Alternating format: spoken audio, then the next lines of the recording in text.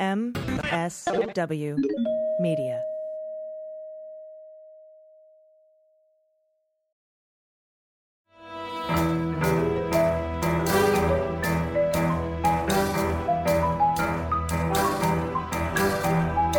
The rule of law is not just some lawyer's turn of phrase. It is the very foundation of our democracy. The essence of the rule of law is that like cases are treated alike. That there not be one rule for Democrats and another for Republicans, one rule for the powerful, another for the powerless, one rule for the rich and another for the poor, or different rules depending upon one's race or ethnicity. To serve as Attorney General at this critical time is a calling I am honored and eager to answer. So now it's cleanup on aisle 45 time. And for a long while yet, it is going to be cleanup on aisle 45. Hello, everyone, and welcome to Cleanup on Aisle 45. It is Wednesday, August 24th, and this is episode 84. And I am in a hotel, and I think Andrew is in a hotel. We're both traveling. I'm here tonight for the live show that will have already happened by the time you listen to this episode at Largo in Los Angeles. And let me tell you, it was awesome. But you should travel back in time and go attend that event. And then, I'm joined today by Andrew Torres. Andrew, where are you in the world? I am in a hotel in Rochester, New York, getting ready to say goodbye to my one and only son, who is headed off to college. So tomorrow, the day before when you're hearing this, I will have walked out the door, walked him to his dorm with all of his worldly possessions, and I have all the feels that a dad could have right now. So that's me. Change of life. Andrew Torres, how are you doing, Allison?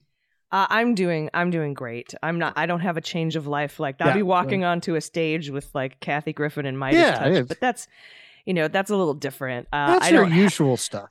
I don't have a nest to empty, so my eggs are deviled. But here we are. And that's, that can be tough, saying goodbye. I think of it as not saying goodbye, but like just saying hello to adulthood. Now you pretty soon you'll have a cool dude with money to drink with. Yeah, no, we've already had that kind of relationship because we went our last couple of vacations were in Europe, and so believe me, Alex is a big fan of the like, oh hey, I can drink wine here at 17, Yeah, but there we are. Send emotional, mental vibes for me to get through this time period. And if you would like, you could also sign up to be a patron, just like these fine folks. I'm going to give a big shout out to Das Fergand, to Wendy McKinley, Donna Cray, Barbara Panning, Fraud, Vichy Swa, everything, which is just a fantastic pun. I love that. That is both pun and dad joke, so I love it. Gwen Ma. And something in the butter. So thanks to all of you for supporting the show. You want to do that? You know how to do that. Just head on over Patreon, Patreon.com/Aisle45pod, AISLE45POD. Sign up, give us as little as $1 an episode, and you'll get to be on our Zoom call. That's always a lot of fun. And any other goodies, we give away special bonuses, stuff like that. We don't say we love some listeners more than others, but we love some listeners more than others.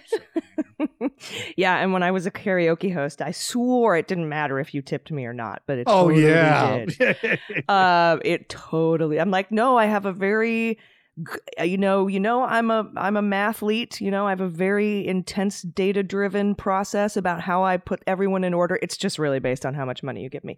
But it helps keep the show afloat. We don't do a lot of advertising here, so we that's what I really just got to send the love to all of our patrons, because you are the reason we can do this. So Thank you from the bottom of my heart. And holy shit, Today,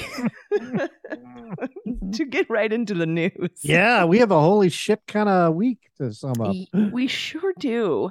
And first of all, we're going to talk about the latest in the Mar-a-Lago search warrant.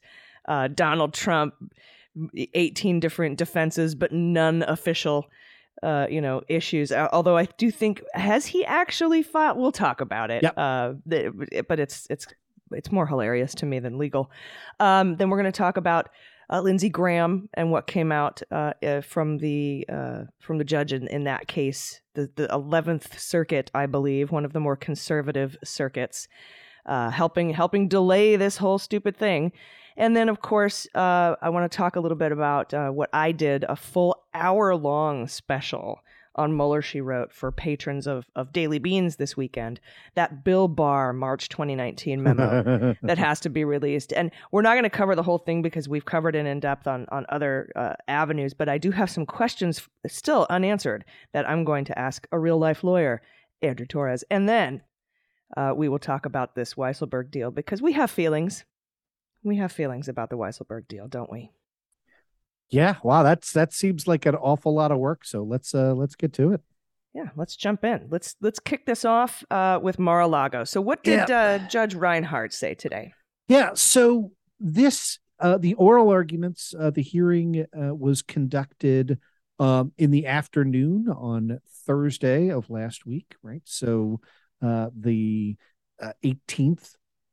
And at that oral argument, I was a little surprised, right? Because the ruling from the bench was to order the DOJ to produce for an in-camera inspection a redacted version of the supporting affidavit. And I had predicted... Here's 27, no, probably closer to 150 pages of just redaction bars with the and hello and why and like it's like rando words here and there. I made the catch-22 joke on opening arguments, but right, like so Yossarian censoring everything out except the salutation, Dear Mary, and the signature, and then writing in I yearn for you tragically, A.T. Tapman, chaplain, U.S. Army. We did the Schrodinger's affidavit over on the Beans, right. Yeah.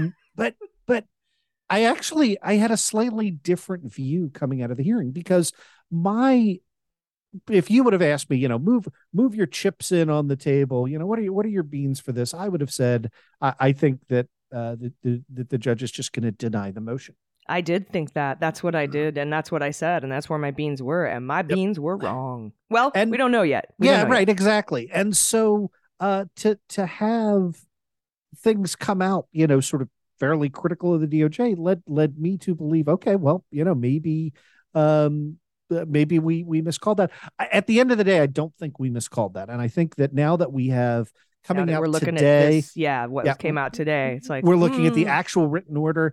This is a dynamic that happens sometimes. I want to lean back on, I have been taken to task by some, including atheist Captain America, Andrew Seidel, who thinks that the fact that I don't pay attention to oral arguments is, particularly at the Supreme Court level, is incorrect. I've long said oral arguments are not a basis for trying to read the tea leaves. And this is a good illustration of that because very often a judge will use oral arguments as an opportunity to answer sort of lingering questions that judge has as a result of reading the briefs. But the fact that he's been super hard on one party doesn't mean that he's not coming down on that party's side. It means that, that those were where the questions were, right? And he wanted to hear the answers. And that happens all the time, right? Like what this judge is doing is sort of establishing shit that he doesn't want to come up if people try to overturn his decisions, right? And it makes sense too. Like everybody got really mad when this particular judge asked in the hearing that happened last week was like, would you, the media, be okay if the Department of Justice redacted some stuff in the affidavit? If I decided to release it, would you be cool if they redacted it? And everybody lost their minds. Like people thought that the judge was asking the media for permission to get for redactions. And that's not what was happening. That was just establishing so that that way the media can't come back later and argue, hey, we never asked for these redactions, or we opposed these, or we'll just file a thing to oppose the redactions and delay. And that way he's kind of clearing it all up, and so that's why, like you said, we can't always rely on what happens in a hearing to look forward to what they're going to do. And that's seemingly with this release, because Andrew, the four things, let's dive in. Yeah. And I just want to bring that point to a close, which is, good lawyers will concede when the law is uncertain, right? Like, I can't tell you the number of oral arguments where I've said, look, I'm 80% sure that the law is on my side, right? Or the majority rule is on my side. Here's the minority rule. Here's why it's a bad idea to apply that in this case, right? And so all of those things come into play. You might have more uncertainties about the case that ultimately the side that you're going to come down on. And I feel very confident that as we've read the written documents now, this is why I'm a documents guy, that's what's going to happen. So first and foremost, we learn right out of the gate, bottom of page 1, this was the question that you had asked me, that all the media interveners have requested to release the affidavit. The government opposes the request to unseal, and then, quote, neither former President Trump nor anyone else purporting to be the owner of the premises, Mar-a-Lago, has filed a pleading taking a position on the intervener's motion to unseal. I cannot tell you how crazy that is, right? We see these leaks out of Trump's Truth Social garbage platform every day about, oh, we're going to move for a special master. We're going to do X. We're going to do Y. Well, the problem is that he's hired a lawyer right now who I can't tell if she's ever practiced law, right? Her last gig was bobblehead on OAN. You don't, when someone has executed a search warrant, you don't hang out for 3 weeks and decide like, we'll write something when the time is right. Like, you get involved now. Part of your argument is going to be that there's urgency. Yeah. And it's real hard to demonstrate urgency when you can't write a goddamn brief. In 3 weeks. Right. Yeah. Exactly. And that's what waiting kind of generates that, makes it a big problem for them. I want to talk about, by the way, I thought it was really funny that Politico referred to the movements as media organizations and Judicial Watch. And Judicial Watch, yeah. I once asked the Knowledge Fight guys, like, how Larry Klayman got kicked out of Judicial Watch. And they told me, like, it's a story that's known in right-wing circles, but I immediately forgot it and no longer give a shit. So, Excellent. All you have to know is that right-wing crazy Larry Klayman founded Judicial Watch, filed like 9,000 lawsuits against the Clintons, lost 8,997 of them, got kicked out of Judicial Watch by a guy named Tom Fitton, and they're still at it, and they're still lunatics. So they have moved here to unseal the search warrant affidavit, but they have been joined by actual news organizations. So there you go. So I think the only quote unquote news in this filing is that the court has officially denied unsealing the affidavit in its entirety, which we knew that was probably going to be the case. So there's that. Yay. Yep.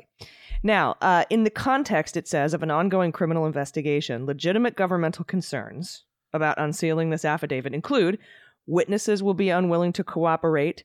And in the filing, the DOJ said, in other high-level investigations, which means January 6th. I thought that was a nice little, hey, yeah, we're doing our work. You can shut up. So witnesses would be unwilling to cooperate and provide truthful information if their identities might be publicly disclosed. Of course, especially with Donald. Everybody saw Shay Moss and Ruby Freeman's testimony. Yeah. Law enforcement's ability to use certain investigative techniques in the future might be compromised if these techniques become known to the public. Number 3, there'll be an increased risk of obstruction of justice or subornation of perjury if subjects of investigation know the investigative sources and methods. And 4, the one I've been screaming from the top of my lungs for like it's ever since Trump was like, I want it all released. I'm like, you're going to violate your own rights, my dude. And here it is. If no charges are ultimately brought, subjects of the investigations will suffer reputational damage. It's why we call him Individual 1. Yep.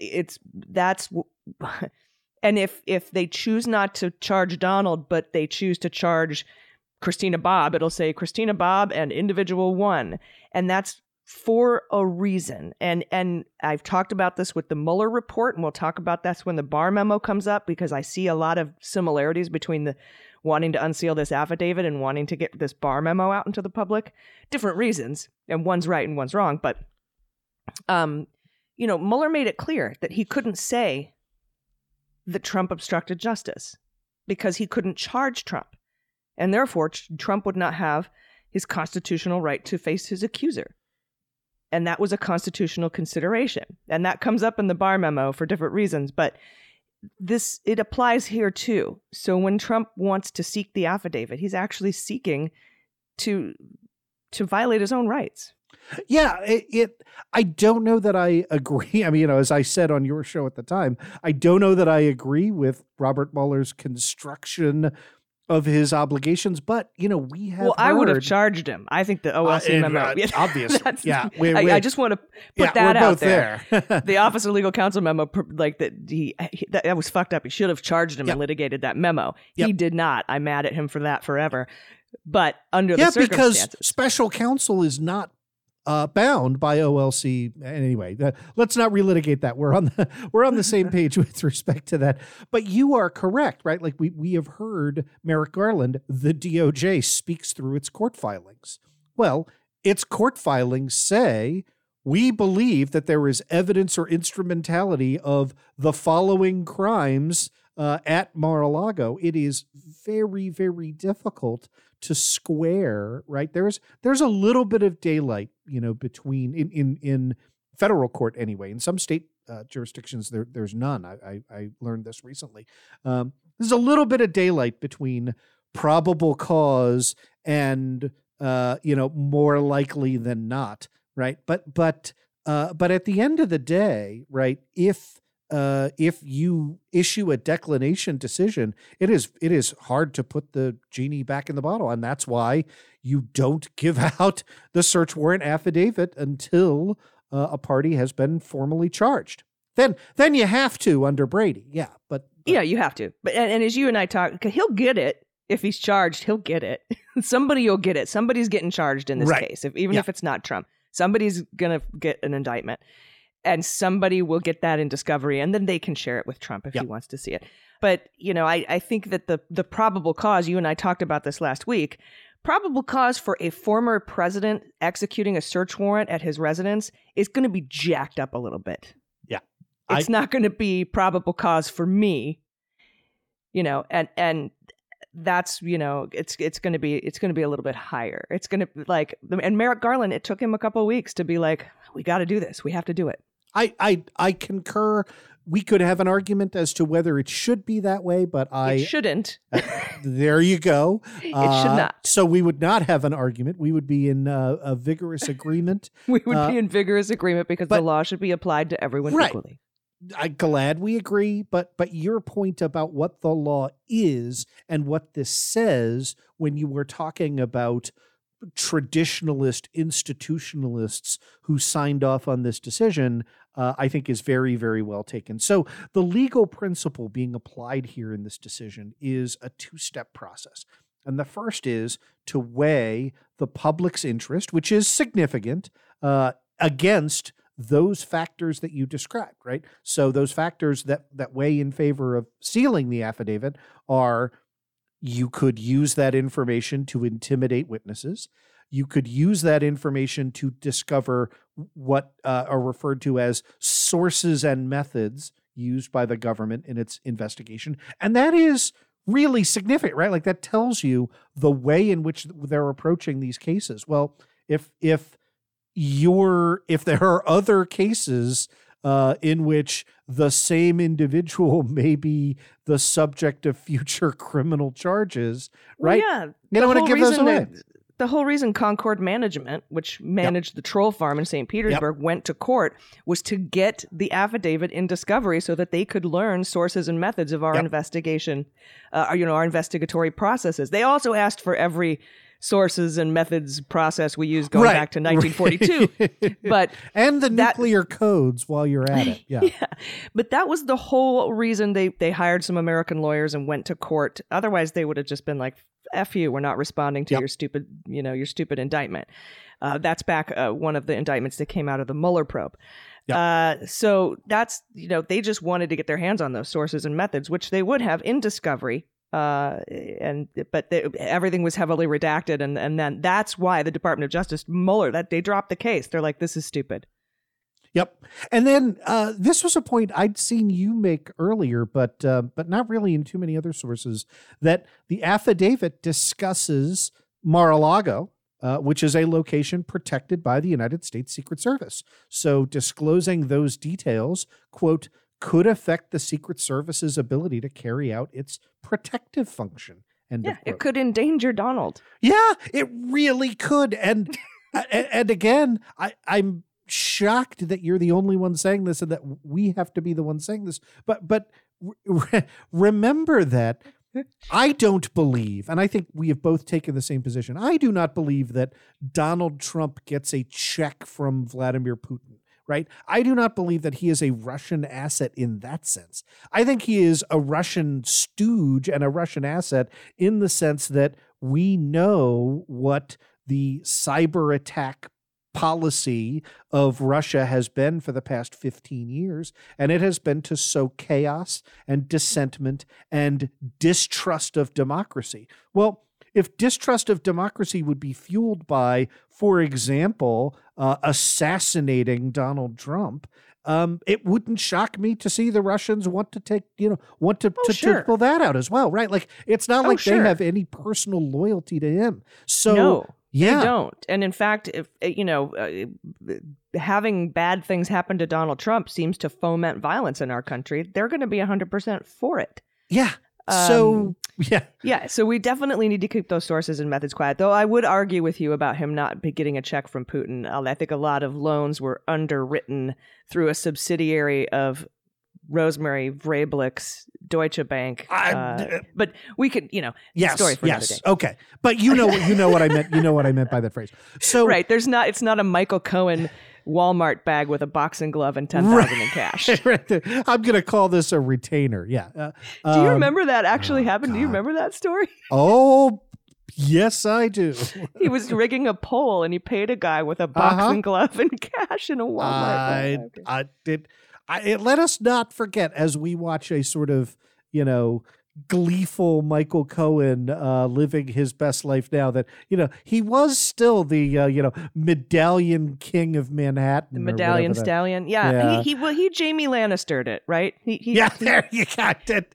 That is excellent. I wish we'd used that when his counsel was on. But okay, so let's talk about these four things, because the judge says, Reinhart says here, who's by the way has been threatened and has beefed up security, that he gives great weight to the following factors. And you were going through those things, right? Yeah.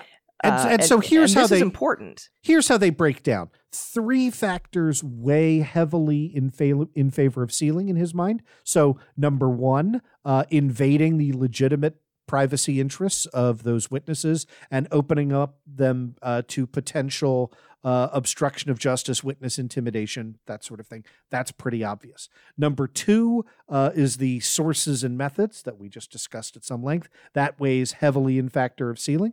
And then number 3 were the sealed. And then number 3 was the physical aspect of the premises, and we expanded on that.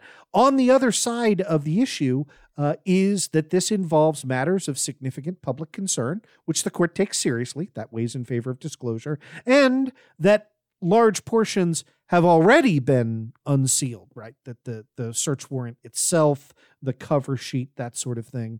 And that cover sheet was actually a lot more significant than I think people realized, because it had these little descriptions next to the code next violation. To the specific code violations. Yeah, that gives you some insight. And as it turns out, confirms exactly what you and I said on the show. So our listeners, I think, were a step ahead. But mainstream press outlets could have explained a bit more that confirmed what you and I have been telling people for weeks. So the court says, and this is an actual part of the ruling that we didn't know with finality. No, we are not releasing those. You don't. It's not additive, but the factors favoring sealing outweigh the factors favoring disclosure. So we are not going to release the unredacted warrant. But that leaves open the question, right, of the second half of the legal test, which is complete sealing of the search warrant and its affidavit of a court document, right? Is that narrowly tailored to achieve those governmental objectives? And is it the least onerous alternative, right? Or is there something in the middle that could achieve all of those objectives, but also release some more information to the public? And that's why the judge wanted the DOJ, by tomorrow when you listen to this, to submit a redacted version of the warrant that in its judgment would be sufficient to release, to then judge whether it ought to do so, right? And and I like this because, if let's remember doodly-doo back when the Judge Reggie Walton wanted to review Bill Barr's redactions of the Mueller report to see if they were appropriate. Remember?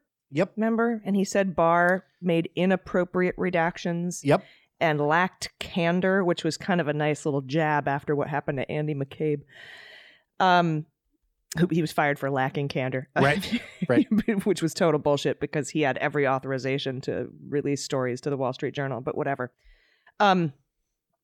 Anyway, that I like the fact that judges want to go in camera, like we're going to talk about the Barr memo too, and go in camera and look at this stuff and make sure that the Department of Justice isn't redacting stuff for nefarious purposes or inappropriately. So that's kind of what's happening here, right? He's going to look at the affidavit. He's going to make sure that the redactions are for privacy purposes, to not disclose sources and methods, for all the reasons that the Department of Justice says it wants to. He's just going to verify that. And he says here, I cannot say at this point that partial redactions will be so extensive they'll result in meaningless disclosure, but I may ultimately reach that conclusion after hearing from the government. Yeah, and so there are two things to keep in mind here, that when the government proposes these redactions, again, by noon on Thursday, noon tomorrow, as you're listening to this. Under seal. The government will come in and say, notwithstanding that we have blocked out all of our witnesses and all of our ongoing sources and methods, we oppose you releasing even this redacted information, really for two reasons, right? The first is because we think it will be less being stripped of the content of being stripped of the context that has been redacted will not render this information and the phrase here is meaningfully enhance the public's understanding of these events, right? Mm-hmm. So it is going to be ripped out of context. It's going to be potentially misleading. You can't quite figure it out. And so we're not giving you more information if we're leading you down a false rabbit trail. And then I was going to ask, do you think they'll argue that it could be dangerous because of what what Trump supporters do with this kind of information? That's a really great question, and because I've seen some judges and the DOJ in some cases make these arguments, right? Like particularly with the election fraud lawsuits, like you're just trying to do a media circus here. You're going to misrepresent this plaintiff, or that Donald Trump is known, not plaintiff. I guess you would say, I don't know what they would call him in this, but this side is known for using information in dishonest way to foment violence or something like that. And then maybe use the FBI in Cincinnati example or something. That's a good thought. The way I was thinking about it is think about what you and I do every time we see a redacted or an anonymized filing, right? That is, sometimes it's super easy, right? When it says, individual one, a former president of the United States, right? Well, okay, that's not hard to figure out that that's Trump. But you and I have done that and successfully unmasked an awful lot of individual threes and organization sevens just from the context clues. And I could see, right, the DOJ filing a brief that goes alongside their redactions that says, hey, we have obscured the identity of person X, but here we have a double bind because either we mention person X's occupation, at which point that will fuel a media frenzy for, which real estate developer or, right, whatever. Yeah, it'll be subject to online sleuths everywhere. Right. Or we can redact both of that, at which point you're now left with and I think the words used, this was citing a previous case, was our redactions, quote, would be so heavy as to make the released versions incomprehensible and unintelligible. And not just that, but when you and I go after like what's under this redaction bar, how many letters fit, who we're doing it on good faith. We're doing it in good faith. This other side tends to make stuff up. Yep. And we have already mentioned witness intimidation. So let's kind of bring this to a close. We may get a redacted version of the search warrant later this week or early next week, but we may get nothing. And I would like to get nothing. I'm on team nothing. I was on team, release the affidavit for selfish purposes, but no, I'm on team nothing, as hard as that is to say, and I think it's just safer. Honestly, for the United States, I think it's just safer. I think that's right. So we'll keep our eye on it, but that's where that stands. Shall we talk a little Princess Lindsey Graham? Lindsey Graham. Yeah, I got to tell you, boy, he sure doesn't want to talk for somebody that's so innocent. It makes me wonder what was in the safe in Mar-a-Lago. What are those photos? What are those binders of photos? I don't want to think about it actually. However, bring us up to date on what's going on, Lindsey Graham. I know Fulton County DA is investigating. Something I found very interesting was in her filing.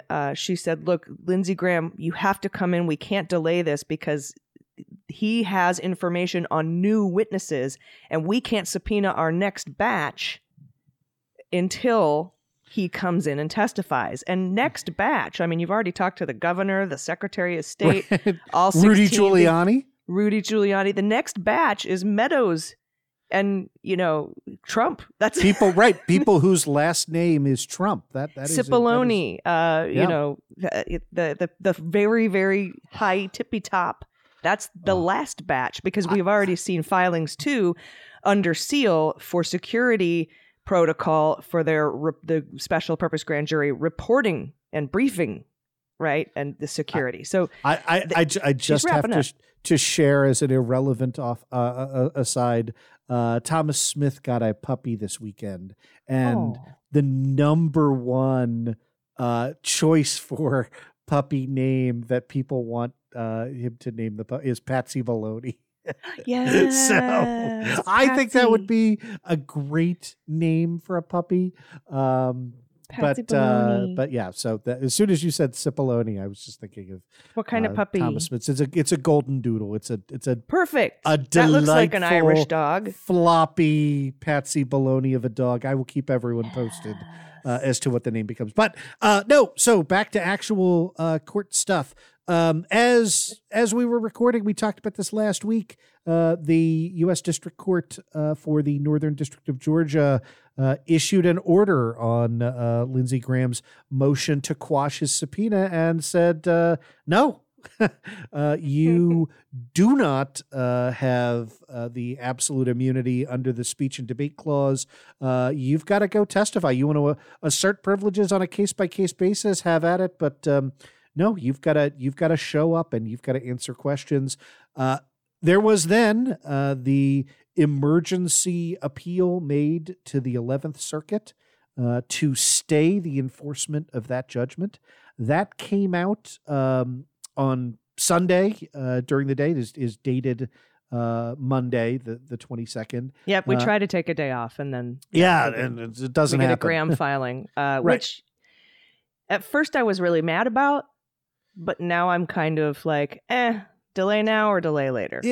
I think you had exactly the right breakdown in it, and so here's what the 11th Circuit said. The 11th Circuit said, we are administratively staying the district court's order requiring Lindsey Graham to show up. We agree that there is no blanket right to quash, but we are remanding back down to the district court for the, quote, limited purpose of allowing the district court to determine whether appellant is entitled to a partial quashal or modification of the subpoena. And that's the headline. Yeah. The headline is the court says you're going to have to testify about something, my little friend. Right. And so then to figure out what that is. Now, I a lot of people, my first thought was, why don't you just know and compel him to testify? And then, I play it out in my head. He's going to go in, he's going to answer questions that he can. And then in other instances, he'll invoke this speech or debate clause protection. And then Fani Willis will have to go and litigate it. And then we go through this exercise that we're going through now. We're just doing it ahead of time, which the only, delay now or delay later, sure. But the only thing that bugs me is, how do you know what questions the grand jury is going to ask or where it'll go? And why are you trying to do this before? This is something that, it's not unusual for people to invoke privileges in grand juries and then have to litigate those privileges. But it's really going to, and then also some of the stuff that isn't part of speech or debate that he might testify to might help them move forward with their investigation. And then she can decide whether she cares about what he's invoked speech or debate over or not. So it seems like this is a backwards move. And I agree with that in large measure. And the real question was, how long is this going to gum up the works, right? And today, 9 a.m., we learned not very, right? So that was my consolation. I was like, the thing that happened is the circuit court sent it back down to the judge who denied a stay and denied everything for Lindsey, and then said, you set the briefing schedule. I said, I bet this judge is going to set a very, very fast briefing schedule. If you had made that bet with me, I would not have, I would have gone, I would have lost on Price is Right rules, given this scheduling. Here is the scheduling. So remember, we're recording this on Monday, the 22nd of August, even though you're listening to this on Wednesday, the 24th. So, Senator Graham has until probably in the past, as you're listening to this, 9 a.m. on Wednesday, August 24th, Eastern Standard Time, to file a motion as to exactly which questions and or categories of information he is requesting the court to address in an order to partially quash the subpoena. So that had to have been filed by now. The Fulton County District Attorney's Office will then get the weekend, right? They get all the way until Monday at 9 a.m., right? That's nice. August 29th. Business days. Yep. They're giving everybody 2 business days. They're giving everyone 2 business days, but let's be honest, and those 2 weekend days, and I promise you those lawyers are working hard over the weekend, at 9 a.m. to file its response. Senator Graham's reply, 2 more business days, is due on Wednesday, August 31st.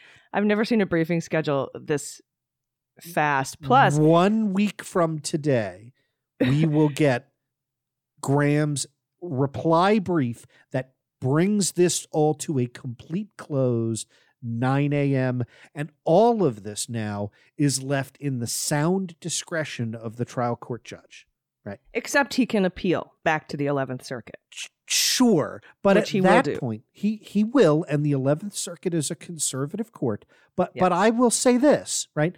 It would be very difficult to look at the way in which the 11th Circuit structured this order and the way in which this is going to unfold, and to have and then be able to justify the same administrative need. Now, look, the 11th Circuit is conservative.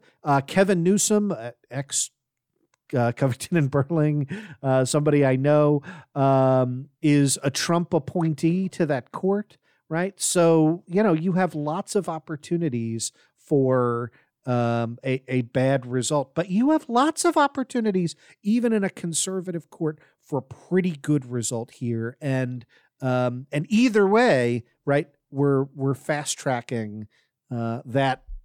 So, and the judge actually asked Lindsey for a lot of information in 2 days. And here, this is where my question comes in. And a lot of people were wondering this in the legal circles. I was texting some of my actual other lawyer friends, but we couldn't understand why the remand, because the district court judge was actually pretty clear about what's covered by speech or debate and what's not.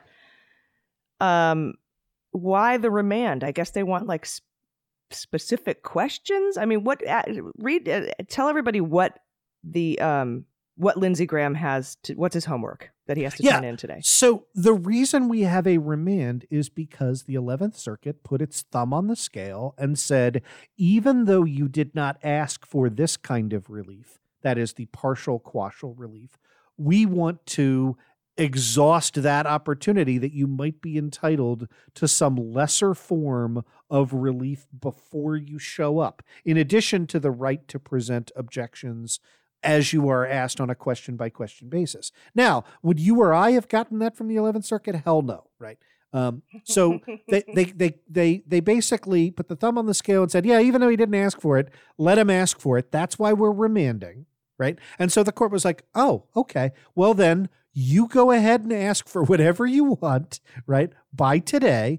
And by the way, we want, quote, the parties should also address whether informal investigative inquiries by individual members of Congress into issues that arguably fall within that member's legislative province constitute protective legislative activity under the speech or debate clause, or, to the contrary, whether such protection extends only to investigative inquiries that originate from a more formal congressional source, such as an investigation authorized by a Senate subcommittee. And that was the basis for the district court's opinion, and not the full basis, but that was part of the basis for the district court's opinion in the first place, which was, look, Lindsey, you calling up your buddies and saying, you sure you can't find 11,790 votes is not a congressional investigation. And if you think it is, we want to see the cases that would support that belief that a senator just kind of calling people is the kind of investigation that the speech and debate clause was meant to protect. Well, and I feel like Fani Willis is probably like, Jesus Christ, I don't care about your deliberative, am I going to certify the election or what election laws you're going to change. That's not the information I need from you. I just need your fucking ass in the seat so I can ask you these 3 things about Meadows and Cipollone and Trump. So I can do my next round before October 17th, which is when early voting begins in Georgia. Yep. So, and her email to Kemp too was like, oh gosh, I wish we had time to go through that. That was, I know, it was great. That was beauty. So that's where we stand with Lindsey Graham. We'll know everything will be concluded 1 week from today, but it will of course take 2 episodes of Cleanup on Aisle 45 before we get the result. But this is really, again, to have this remanded down Saturday night and Sunday night and Monday morning, 9 a.m. I mean, I was an apple polisher in school, but like that is a quick turnaround. So good results all the way around. And I have a new favorite word, quashal. So, which is the noun version of quash, right? Yeah. And so my new band I've decided is Estoppel Quashel, because those two words go together really well. Or maybe in lemonade, Quashel in lemonade. Is that a thing? Quashel in lemonade. Yes. And they could, and like I said, I think this needs to be, there's not a lot of demand for this, but needs to be a Seals and Crofts cover band. So yeah, or at least a shirt. They'll do nice, folk songs from the 1960s. Moonlight, Love. Yeah, Incense like and peppermints. Speaking of Moonlight and Love, I had a couple questions about the March 2019 Barr memo decision from the D.C. Circuit Court of Appeals. Now, I've gone over this in great detail on a bonus episode of Mueller, She Wrote, and on the Daily Beans, and on Twitter, because I am following this. There's only like 4 decisions Garland's made that I've been really, really against. And so I follow them like a hawk because, I have some of these red lines. Yep. So basic backstory, back in when the Mueller report came out, it was turned into Bill Barr on a Friday. The minute he got it, he told his Office of Legal Counsel and the PAYDAG, Principal Assistant Deputy Attorney General, I think, O'Callahan, yep, to whip up an Office of Legal Counsel memo that says why I'm not going to charge, why he didn't obstruct justice. I'm going to start on my letter to Congress now. Go. And so Citizens for Responsibility Ethics in Washington wanted this memo unsealed. And so they filed laws. They asked for it for FOIA. They were refused. They filed a lawsuit. Bill Barr's DOJ came out and said, nope, deliberative process privilege and attorney-client privilege. And deliberative process privilege means we were deliberating about whether or not to charge Donald Trump with obstruction of justice. So because of that, it's privileged. People should be able in organizations to have frank and open conversations without the public knowing about it so we can bounce ideas. You can't see it. Then we had a really great election. And Joe Biden became president. We nominated Merrick Garland. And Garland is picking up the mantle and going forward with the baton of this case. And he decided he was going to continue to fight to keep this document sealed, which pissed me off. So anyway, the Judge Jackson, if you're nasty, Amy Berman Jackson, Judge Jackson decided, nope, your arguments are bullshit. In order for something to be deliberative process privileged, you have to have it has to be pre-decisional, and there has to have been deliberation. And since you already made up your mind, no, you weren't doing that. So it's not pre-decisional. Your argument sucks. Release the memo. And then Garland appealed with the same shitty arguments, didn't he? Yeah. And the appeals court said, no, these are the same shitty arguments, and no, you can't make this new argument that we told you about. You didn't move to make a new argument. And even people who move to make new arguments, we tell them to pound sand all the time. So no, must be released. So here's my 2 questions. Okay. Did Garland flop on this on purpose? Did he throw this? Did he do the bare minimum by picking up Barr's shitty arguments and just running with them as best he could, knowing that there was a perfectly good, hopefully knowing, there was a perfectly good argument that could have kept this thing under seal. And that is, there was a decision they were deliberating, and that was how to go to the public with the Mueller report. But they failed to mention that after 5 motions and 5 briefs and a motion to appeal. Well, and we should point out that we know about that only because of Judge Jackson's decision, right, which unsealed part 1 of the memorandum, but kept sealed part 2. And, you can then read. Yeah, and that was this DOJ. They were like, just keep part 2 sealed. And then when part 1 came out, we learned what that other reason was. And I'm like, this DOJ doesn't seem that sloppy. Yeah, it is hard for me. It's hard for me to give a kind of a thumbs up, thumbs down on, whether this was deliberately taking a dive. Again, I want to say a number of things here, right? Like, first, institutionally, institutions tend to defend their own privilege kind of maximally, right? Like, we talked about this in connection with the DOJ's decision in the E. Jean Carroll case, right? and the notion that they were going to defend an expansive view of what counted as performing the official functions of the presidency, right? And that is not surprising. And that is something that, again, you and I have talked about the E. Jean Carroll case at length on both of our respective shows and amongst each other. But I think the DOJ is correct in the view that it took with respect to that, right? Like you do not want to set the precedent. You do not want your organization arguing, hey, by the way, like there are times if you harass our guy enough and he's talking that we want you to parse whether he is speaking electorally or as the president. They do not want, right, for whether the privilege to attach to Joe Biden attaches whether he's speaking electorally or in his capacity as commander-in-chief. They want a broad view. So number one, I wasn't surprised. I was not pleased, but I wasn't surprised to see the DOJ defend the initial position. But I can tell you they have not developed these arguments very well. No, and there was a perfectly low-hanging fruit argument for deliberative process privilege. And not only that, they didn't just they looked at attorney-client privilege and they're like, we're not arguing that. Oh, yeah, they Barr completely argued that, gave that but up. they dropped that argument altogether and just went with the deliberative process thing, put in their arguments, and then they even came back and apologized about it.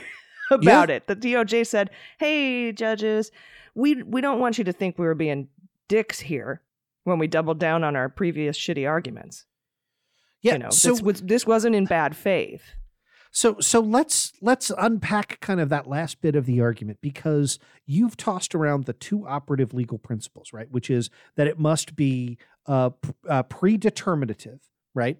That is before a decision has been made, and it must be deliberative, right? That must be that the discussions must be in furtherance of a decision that could be made. Right. And so the principle, those two reasons, if either one falls, then the protections do not apply. And both of them are nonsense when it comes to what we knew about the Barr memorandum at the time, which was that this was something Bill Barr asked to be cooked up after Bill Barr had come to a decision, i.e. that it was pretextual, and that in light of the claimed deliberative process was whether to charge the president, they went into that knowing that they felt bound, or at least were going to argue that they felt bound by the OLC memorandum, that they couldn't charge the president, right? So you can't claim a deliberative process to do a thing you've already decided not to do and that you had no power to do in the first place. But once that Section 1 was unsealed, then the D.C. Circuit said that because there was never an actual charging decision to be made in this case, because the department does not rely on a mere thought experiment about whether the evidence would support a charge as to the relevant decisional process, that was an argument they made and lost on. The question naturally arises, what is the decisional process that the department believes justifies its withholding of the memorandum? The department's answer, per its briefing in our court, is that the memorandum, quote, was intended to assist the Attorney General in deciding what, if anything, to communicate to Congress and the public about whether the evidence recounted in the special counsel's report was sufficient. That is, the deliberations about whether the evidence in the report amounted to a crime went to deciding whether to say something to the public on that issue, not deciding whether to initiate a prosecution, which was never on the table, right? So they say, okay, right. Now, maybe you have that. And I do have to interject here because one of my favorite things in this filing was an example they used, because, the Department of Justice argued, well, maybe it was just a thought exercise, a hypothetical. Since we knew, we weren't going to charge Donald, we were just gaming it out. Like, what if we could, and that's the argument they were doubling down on. But here the court says, for instance, imagine if instead of asking for a memo assessing whether Trump had obstructed justice, imagine Bill Barr requested a memo about whether Nixon obstructed justice. And suppose he asked that question because he had simply been curious about whether Nixon committed any crimes. Of course, the Attorney General could not be considering the initiation of actual criminal charges against a deceased president. Debates about whether President Nixon committed a crime thus seemingly would not qualify as pre-decisional, absent an asserted connection to some ensuing decision other than the bringing of a charge. So if you're Rosenstein and Engel and O'Callaghan and you're sitting there, well, we're not going to charge him, but what if we could? What if we could? Would we? Yeah, right. And let's talk about Nixon too. Would we charge him? Blah blah blah. And we're talking about this in order to figure out how we're going to deliver this news to the public. Then you have a decision other than the bringing of a charge. You're deciding how you're going to present these findings to the public and using these examples. Easy as fuck argument to make, and the court here says we probably would have granted you that. Okay, so this is where I've got to jump back in, right?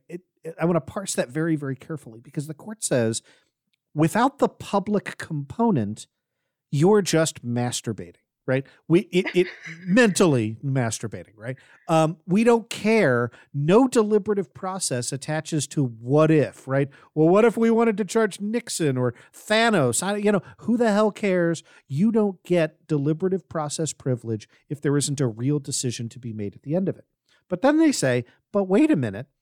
Now the DOJ says there is a real decision to be made at the end of it, and that is the decision about whether and how to tell the public. And here, and again, you summarized it the way you did. I want to read the sentence. This is page 21.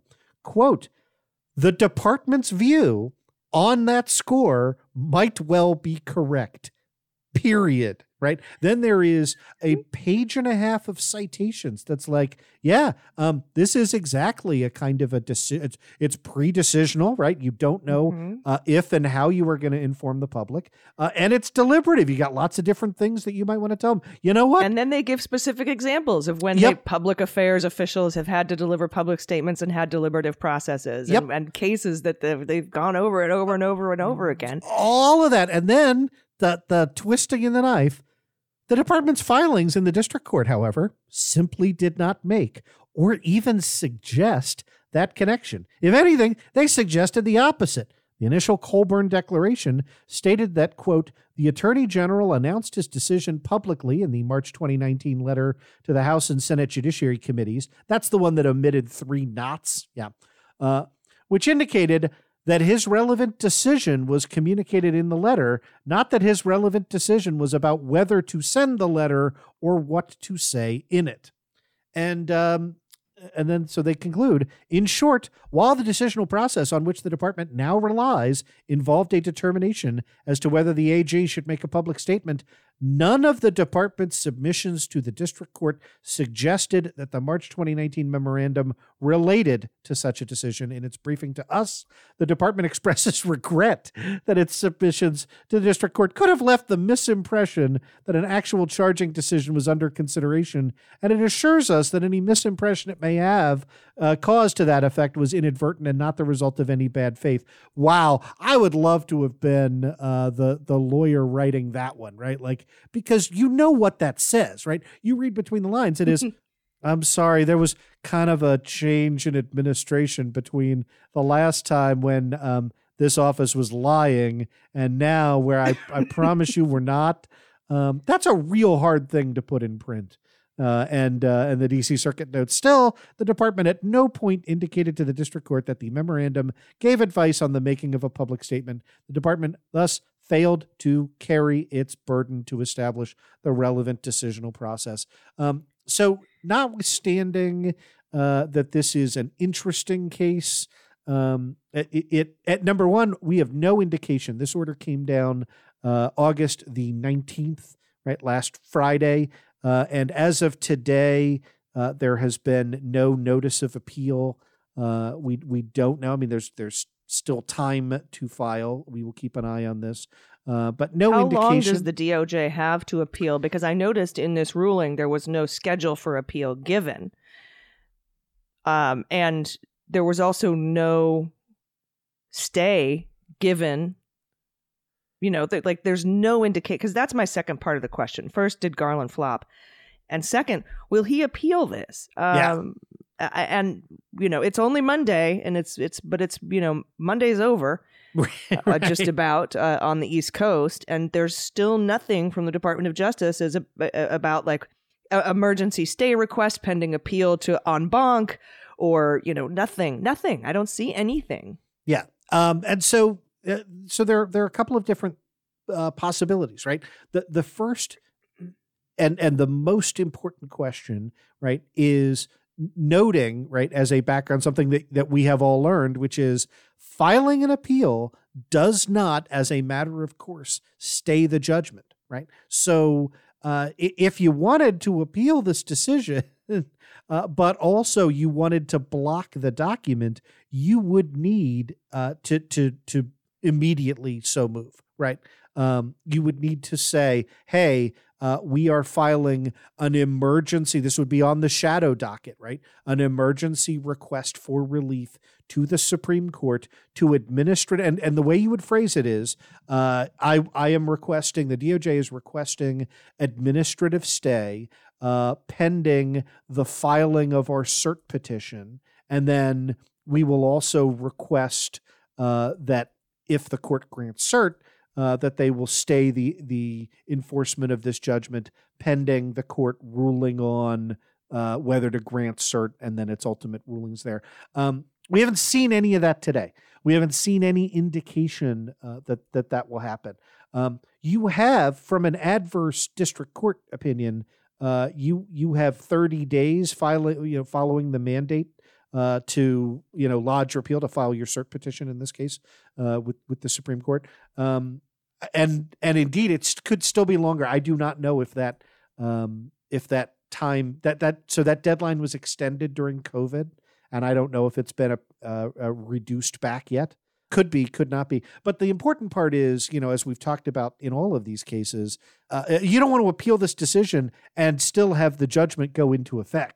Right? You need administrative relief. If you're going to block this, you need the Supreme Court to know and to issue something in the next couple of days. That's exactly right. And if they don't, have to do it. Otherwise, it just gets released to Citizens for Responsibility against ethics in Washington. Citizens for Responsibility and Ethics in Washington. There is a group of that, but the former administration.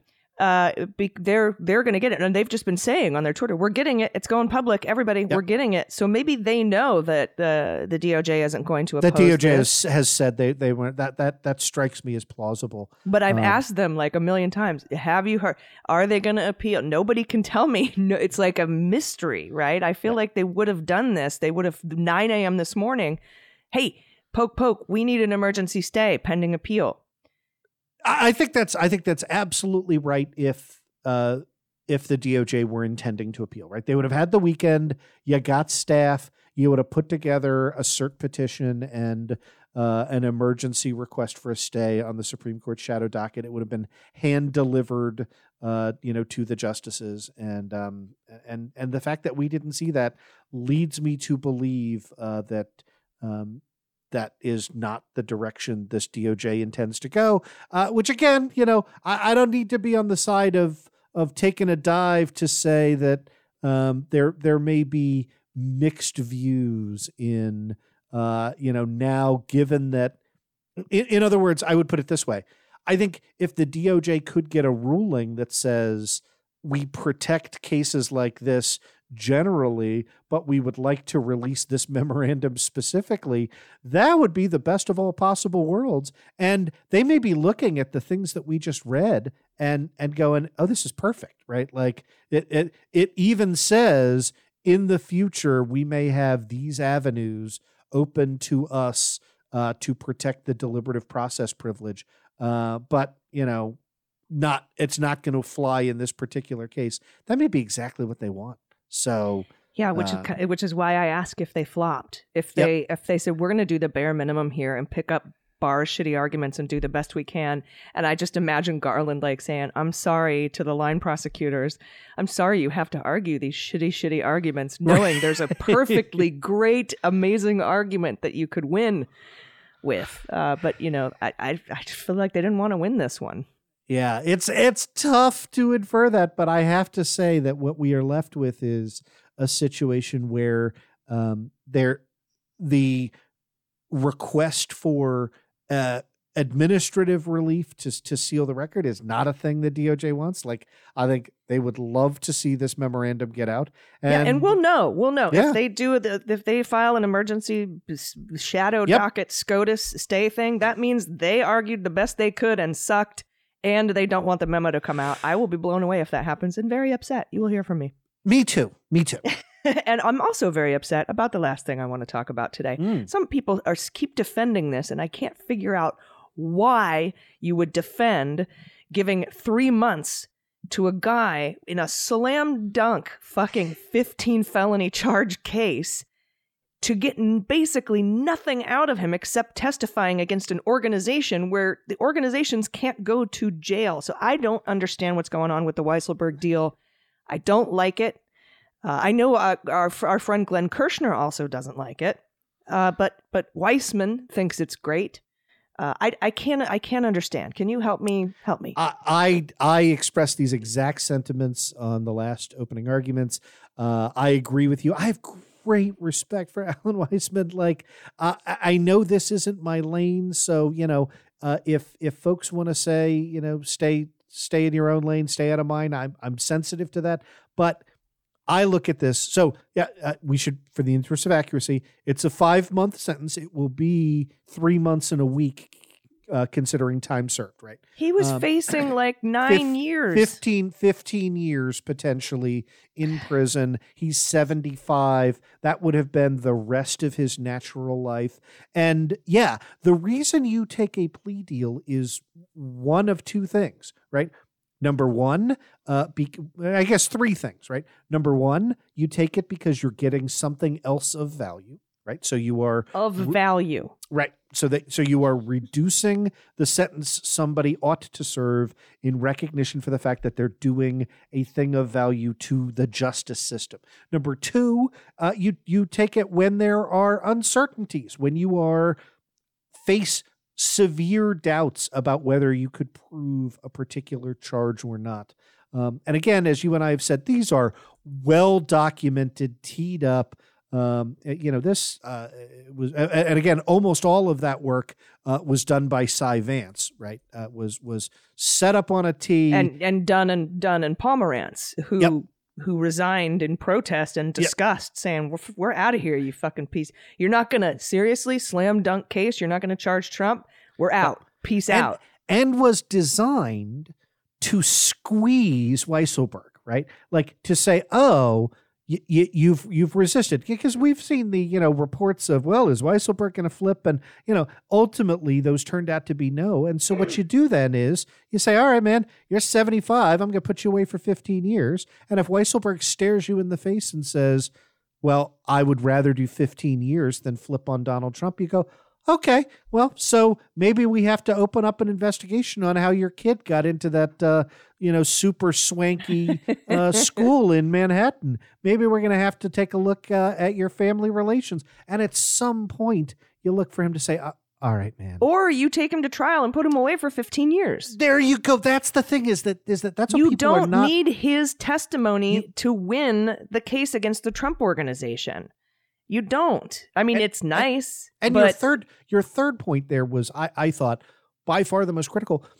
If you get Alan Weisselberg's cooperation to win a case against the Trump organization, Alan Weisselberg is the Trump organization for folks not named Trump, right? So if you're not going after individuals whose surname is Trump, then getting a conviction, cutting a deal with the CFO to get a criminal conviction against an LLC, a privately held LLC, is literally the dumbest thing I could possibly imagine, right? Yeah, because explain real quick what happens if Weisselberg's testimony is the thing that nails the case, the criminal case against an organization. What happens to that organization? Fines? Yeah, I mean, there are a couple of things that can happen. Number one, in some cases, very, very rare, executives from an organization that has been adjudged to have broken the law can serve prison terms. That's not going to be the case here because the highest ranking person in the Trump organization who could possibly serve a prison term is going to be Weisselberg, and he will have double jeopardy protection on those crimes, right? So you're not going to get him to serve on behalf of the Trump org, and no court is going to order Weisselberg's deputy accountant to go to prison over what happened, right? So you could have fines against the organization, or, right, you could have, under New York state law, you could order the dissolution of the organization. And before, again, the Pollyannas start coming out and saying like, well, see, that would be like, this is not like disbanding the National Rifle Association, right? Disbanding the National Rifle Association was a great thing because it had, huge bank accounts and relationships and all of that. And it's difficult to kind of rebuild those sorts of things. The Trump Organization is a personal services company run by the Trump family. If it got disbanded tomorrow, then the day afterwards, right, Eric, Ivanka, Don Jr. could start the Trump 2 family organization, right? Like there is absolutely. Tish James is going to do this anyway. So why are you just, this was supposed to be the criminal side of the investigation. Mm-hmm. And I get it. You might say, right. And this is in fact what I believe has happened, right? Which is, they've said, all right, we've decided we're not going after Trump. Well, if we're not going after Trump, why are we screwing around with this Weisselberg guy? Like, he's already said he's not going to flip. You only want him to flip if you want him to flip on Trump. And he's told us to go fuck ourselves. So, all right, just cut it, whatever, be done with it. But like, whatever be done with it should be take him to trial. Right? Should be, oh, hey, all right, question. Are you going to cooperate? Are you going to serve as a cooperating witness or not? He says, no. Cool. See you in court in October. Right? And these are slam dunk cases. I don't get that. The people who are saying you have secured, you don't have his cooperation, but he is required to testify. Woo. Yeah, great. Somebody who has sat in closed door hearings and said to you, I will lie to you about Donald Trump. You now are going to procure his testimony? No, you're not, right? Yeah, that's another thing too, is that there's indications that he violated an immunity during testimony to a federal grand jury. And that's kind of what led to this. So why are they letting him off the hook? He's a serial liar and defender of Donald Trump. And look, again, we know when these turn out to be good, and they don't necessarily turn out to be good deals, right? But we know the process that happens here, right? Which is when you sign someone to a cooperation deal, this is the analogy is Paul Manafort, right? Like all of a sudden, if you realize, oh, hey, this guy hasn't flipped at all. He's feeding us disinformation and bullshit. And he hasn't cooperated. The terms of revoking the cooperation deal are the subjective satisfaction of the DOJ. That's super easy to prove. You just have to get an affidavit from somebody that's like, hey, Weisselberg said he was going to cooperate and he stopped cooperating. And the court's like, did you? And, and again, Paul Manafort went into court and was like, no, I absolutely continue to cooperate. Look at all the documents I have given them. And the DOJ was like, he's jerking us around. And the court was like, yep, all right. The deal was cooperation. The party with whom you were supposed to cooperate says you're jerking them around. Therefore, you're jerking them around and we're revoking the deal. That's how you ensure that somebody testifies, is you sign them to a cooperation deal. When you don't, then what you're left with, and these are the arguments that people like Weissman have been making, which is, well, if he lies, then, you could go get him for perjury. No. And why would you waste time on a perjury when you had him on 15 felony tax counts? I just say to you, again, I would like for this to be the case.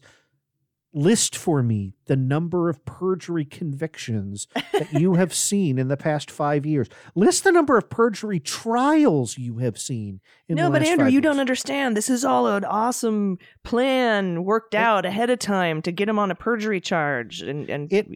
This is not how you set up a perjury trap. And when people were saying like the judge read it out solemnly and said, if you violate any of the terms of the agreement, you serve out the full sentence. Judges do that every time you sign a plea deal. Yeah, that's not new. That's how it goes.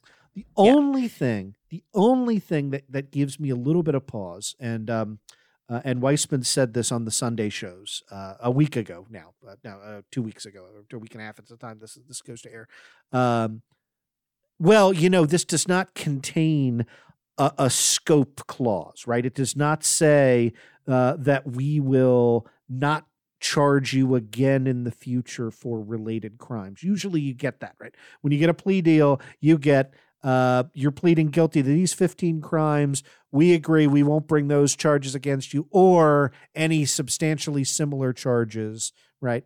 Or it might say relating to or arising out of the same transaction or something like that.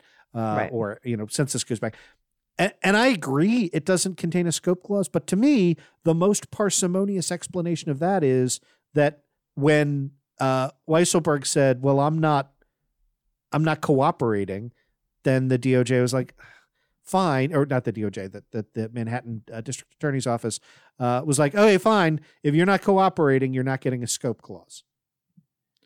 And then I think Weisselberg's attorneys were like, they're not going to bring additional charges against you. Whatever, sign it anyway, right? Like, because then the ball is in Weisselberg's court, right? Like he can come back and go, I'd really like a scope clause, right?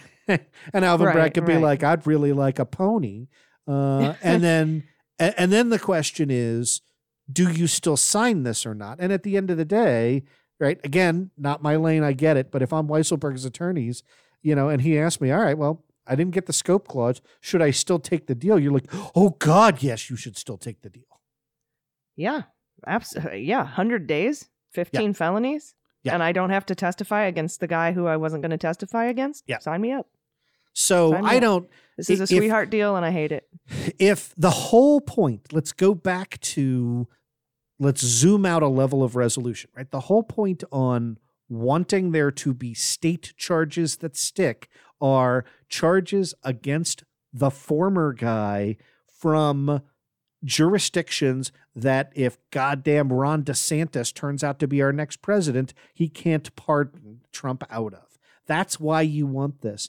And in my view, there is no way to look at this and go, this brings us closer to state charges against Donald Trump in New York. It just doesn't. And even if everything went the Optimus way, you would have to be like, okay, well, now we got damning testimony in a trial against Trump org, and now we got to go back to the beginning and reopen the possibility that we're going to charge Trump. And it's just like, no, it's not going to happen. You would have charged him in January when you got there. Yeah.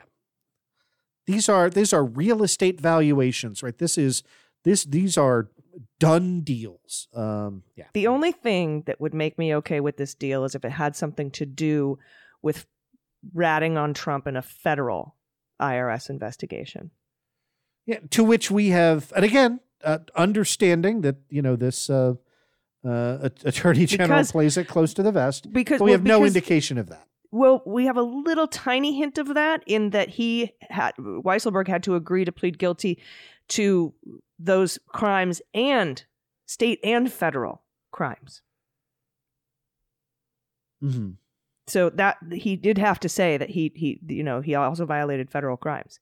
Yeah. Why would he have to do that? So if there's some sort of a deal with Southern District or something's going on there, okay. And I'll do an Andrew was wrong if that's the case, but this. No, we won't be wrong because we'll say that this is the only time it would be acceptable. Fair enough. But we'll be right. We'll be correct. We'll be like, look, here it is. It's true. He was cooperating against Donald Trump.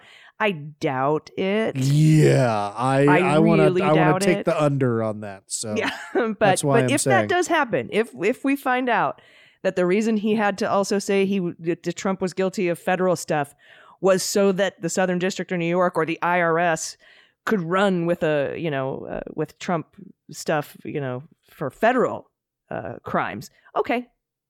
If that was stuck in there for that and that's what got him 100 days, 5 months. Fine. Yeah. I'll be cool with that. Although I still don't think this deal was necessary to get that done. Take him to the feds don't need. I mean, it would help the feds if the feds were investigating to get that guilty plea from the CFO of the Trump Organization. It would help their case. It would. And I just want to end on this, right? That like there is a kind of understandable monomania among those of us who are progressives of I don't want to see Donald Trump left out from being held accountable, right? And I get that. I feel that. I argue that every single day.